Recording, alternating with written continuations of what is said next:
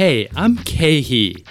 Welcome to Forward Thinking, a podcast about recreating your career, brought to you by Quartz and supported by JP Morgan Chase. For me, it was a sort of an idea of saying, hey, I'm jumping out of an airplane and I don't know how to skydive and I don't know how to pack the chute. So as I'm falling, I've got to figure this thing out. That's Mike Zapata. He was a former Navy SEAL on the Team 6 unit. And after 10 years of service, he left to reinvent himself as a hedge fund manager. Today, I'm joined by Kevin Delaney, editor-in-chief and co-founder of Quartz. Hey, Kevin. Hey, Kay.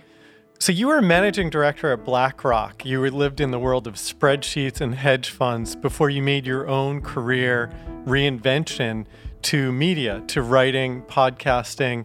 Were there any of the skills from your first career, your first professional life that transferred over? I was so terrified of the sunk cost of my first career, 15 years in spreadsheets on Wall Street, as I tried to embark onto something new. But one of the first things that I realized was that one of the things that I loved doing in finance was storytelling, building a narrative, persuading people about my ideas. I did that in investment committees. I wrote memos doing that. That totally translated into the world of media, where as a writer and as a podcaster, I am always trying to create narrative arcs and really deeply connect and empathize with my audience. You know, when I look back in junior high, that was my first exposure to stocks. And we didn't have a lot of money. You know, I grew up on, my family grew up on food stamps. You know, we had to save a lot. We had to work hard, really teach myself how to manage money at an early age and then continue to learn as I got older. So that was when the seed was planted. Who taught you? You know, my mom taught me, 10% goes to tithes, 10% goes to savings. Like, start out, that's the basics.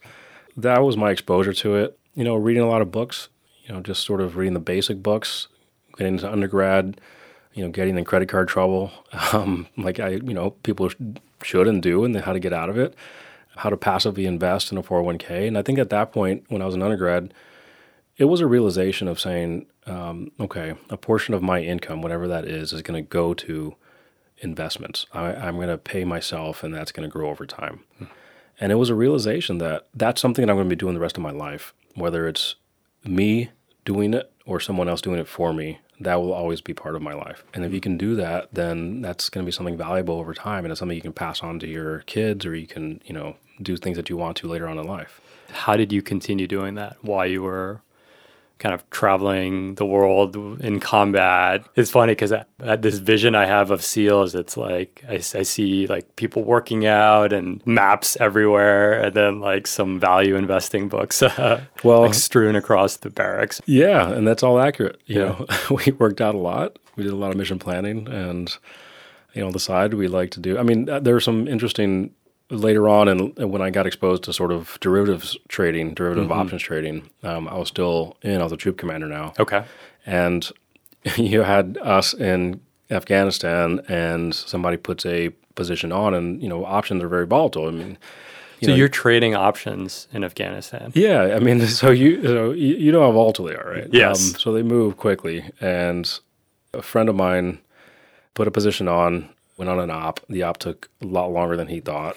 So call a couple of days, he came back, and the thing moved on him like tremendously in the good direction. Okay. When I started to teach myself, you read a book, you start to learn, you start to teach yourself, and you start to practice. Like, that's how you learn the best.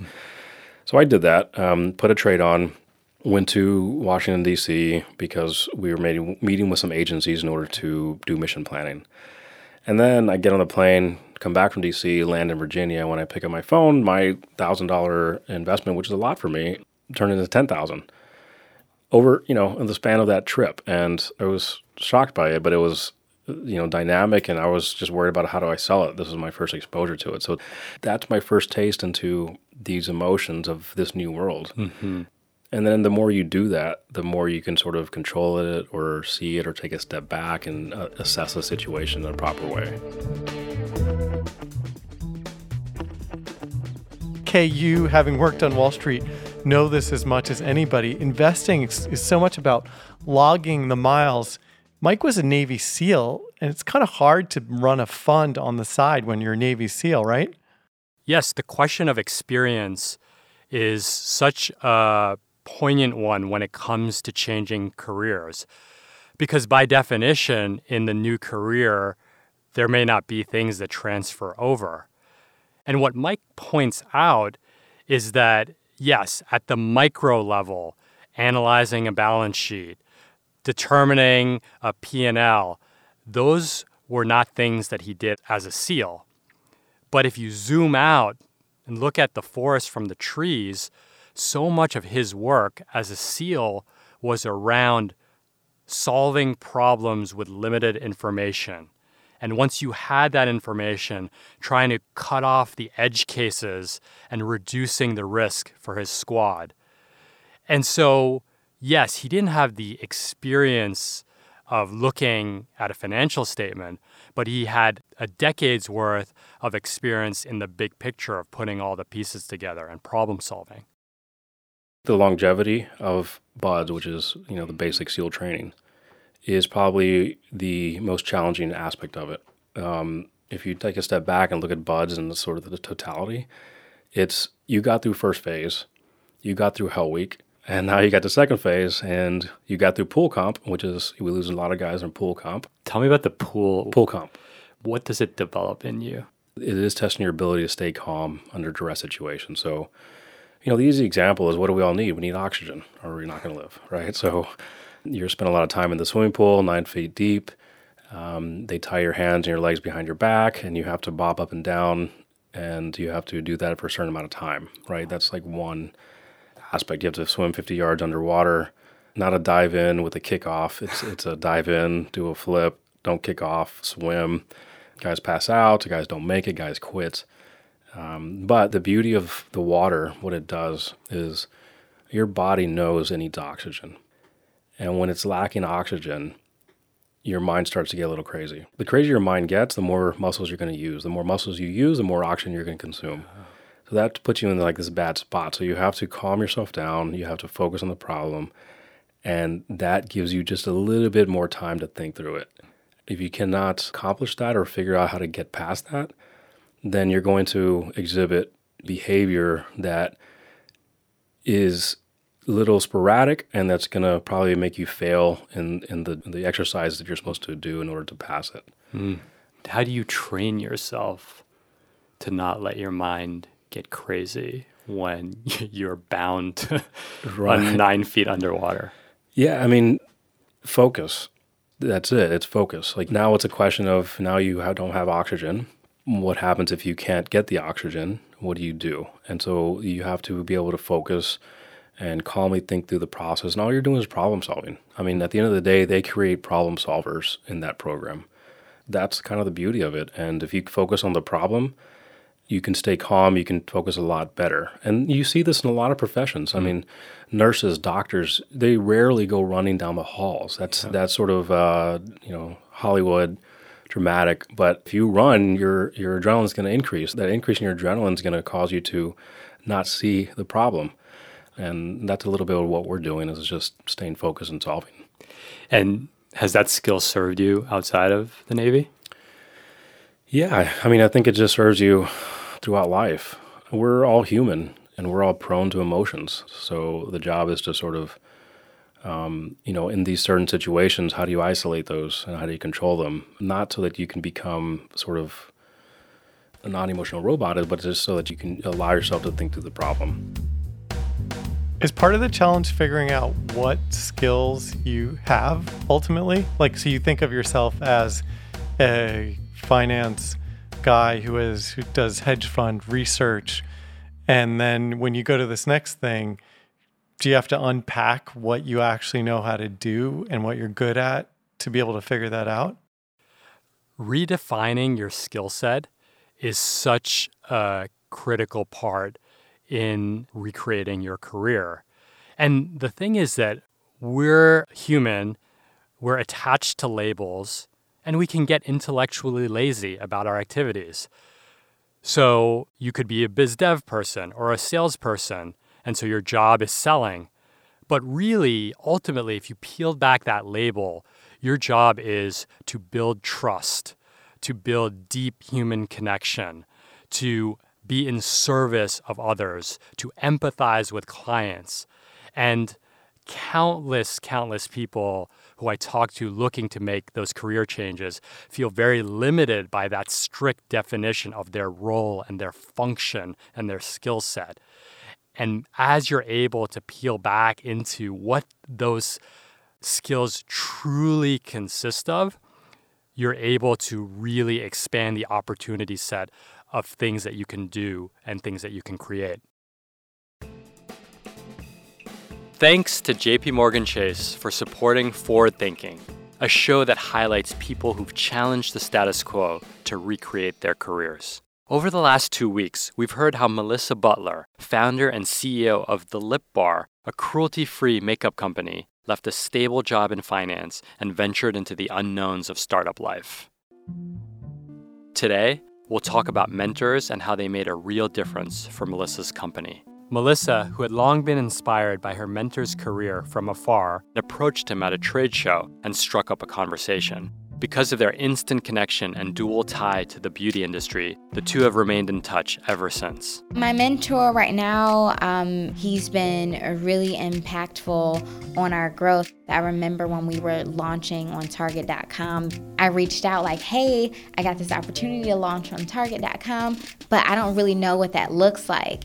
And he reached out to someone on his team and was just like, you know what, I want you to help guide Melissa. So along the way, it's just been about keeping in touch with people and letting them know what you're working on, what your hurdles are, and allowing people to get involved and help you. So mentorship is huge. Developing a relationship with a veteran entrepreneur in Detroit is also what led Melissa to learn more about JP Morgan Chase's Entrepreneurs of Color Fund, which helps deploy low-cost loans and technical assistance to minority-owned businesses that lack access to traditional financing. This funding gave Melissa the help she needed to significantly expand her retail footprint. The lesson for Melissa was that entrepreneurs shouldn't be shy about finding mentors. For me, finding mentors has helped me understand how the business of media works and how to take an idea and turn it into a living. Finding mentors is something every entrepreneur should look for.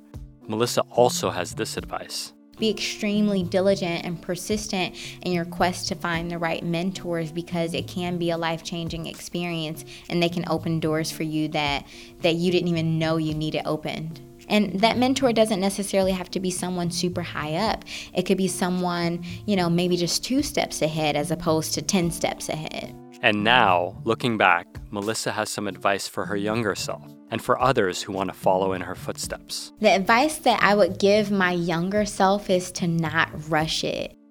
I made a lot of mistakes early on, really just rushing the idea that I needed to launch, or, I needed to do things, or I needed to act big even though we were super small. The bottom line, Melissa Butler's mentors and the assistance from JP Morgan Chase helped her get her business to where it is today. I didn't know what I was doing, but I was determined to figure it out because I knew that I could move the needle for the culture and for women everywhere. Thank you to JP Morgan Chase for supporting Forward Thinking. Over the next 5 years, JP Morgan Chase is committing $150 million to its global Small Business Forward program to support women, minority, and veteran-owned small businesses. By connecting entrepreneurs to capital, targeted assistance, and support networks, the firm is creating local, inclusive economic growth. If you have a small business and would like to learn more about programs JP Morgan Chase is supporting in the community, please visit jpmorganchase.com/smallbusinessforward. Did you see yourself in the Navy as a SEAL as a long-term career? I never did. I always wanted to do it while I enjoyed the job. While you enjoyed the job. So Right. the day you stopped enjoying it. Yeah, I mean, it takes time to get there, right? Yeah. It's never like a black and white idea, but you have to understand what you're giving up and what you're getting. And so for me, because of my timing, training, BUD/S, 9/11 kicks off. Everything I saw was tied to combat. So that was really, really attractive to me. I enjoyed doing the work. As an officer, the higher up in rank you get, the more responsibility you get naturally. But at some point, you're your closeness, your proximity to the battlefield, the actual true battlefield, becomes a lot wider. And as you're moving away from combat, I guess it's like any other company, you become middle management and upper management, but the actual thing you started doing, is it fair to say you're more removed from that? Yeah, you're more removed. It's not that the jobs are not important, because you need good executive officers, you need good commanding officers, because they're ultimately going to lead that group. I think for me, the second 10 years would have been a lot more detached from the actual job that I was doing before. When did you make the decision to leave the SEALs? It takes time. When I got to the troop commander spots, a friend turned me into those derivative options trading. That was really the spark that would be the cause of me leaving. And so that spark would actually drive me to pursue an MBA in Columbia, where I was going to do investing. I didn't know what type of investing I was going to do. Why was business school important as a stepping stone to get into investing? I think looking back, it's sort of a couple of purposes. One was it did provide me a transition period. You're coming off of 10 years of running really hard, sort of full throttle, and you don't really want to throttle back. You don't know how to throttle back. That eased me into the throttling back to a certain degree. What was it like to throttle back as a student coming from the SEALs? I'm getting ready for the first day of business school, and I'm married to my wife Andrea, and day one of business school, and she gives me a sack lunch, and she looks at me and she fixes my collar, and she's like, "Chin up, people are gonna like you." And that was kind of like the dynamic that I'm going into. After doing everything that I was able to do, now it's like, now you're a student again. Did you feel uncomfortable? No, I didn't feel uncomfortable. And I hate to describe it like this, but they discuss astronauts going to the moon. And when you come back from that, it's kind of like, well, now what? What do I do? And a lot of times they tend to sort of get a little bit, they dissipate a little bit because they just don't know what that purpose is. Mm-hmm. What elements of finance satisfy that exhilaration that you got from being in the Navy? I think it's a couple of things. One is problem solving. The other is sort of just how do you make decisions with less than perfect information, which is very applicable to, I think, stocks or managing a portfolio in general, studying companies. But I think that in the Navy, a lot of people think that, our units get a manila folder, with a top secret thing on the top, and it says, this is your target, this is who you're going after, go do it. That's not how we do it at all. It's actually, we look at these people or these targets or whoever, what we're trying to do, we study them. We look at various forms of intelligence. We see how those intelligence, these sort of siloed sources of information, we see where there's commonalities across it. Does that either support our thesis and increase the chances that we're going after the right person, or does it take it down? Mm-hmm. And for me, like value investing, it encompasses a lot of these things that we did before. Yeah. So Mike became a value investor. How does that connect at all with this guy who is a Navy SEAL? So much about investing is having a process, staying true to that process. And instead of trying to hit flashy home runs, really going for one foot after the other. And you see that in how Mike really embodies the Buffett and Munger style of value investing, which is around discipline and consistency and not being splashy. And so the parallel to the SEALs is that they're always trying to add in some margin so that enough things can go wrong without totally endangering their lives or risking the mission. Absolutely, because their operations are rife with incomplete information. And so what they're trying to do is build in that cushion, whether it's through strategy or through time of day or through which teams they bring in, to really give themselves the protection and the confidence that even if things go wrong, the mission can still be very successful. Yeah, that sounds a lot like stock investing, the idea that you are making a bet, a decision with totally incomplete information. And Mike, he loved that part about the SEALs, this problem solving, That's something that he was well versed in as a SEAL, where you are dropped into these situations that are completely unfamiliar to you and may not even be relevant to the way you might have trained in the past. Yet through that piecing together of the puzzle, putting the right guardrails around it, you then have the confidence to move forward.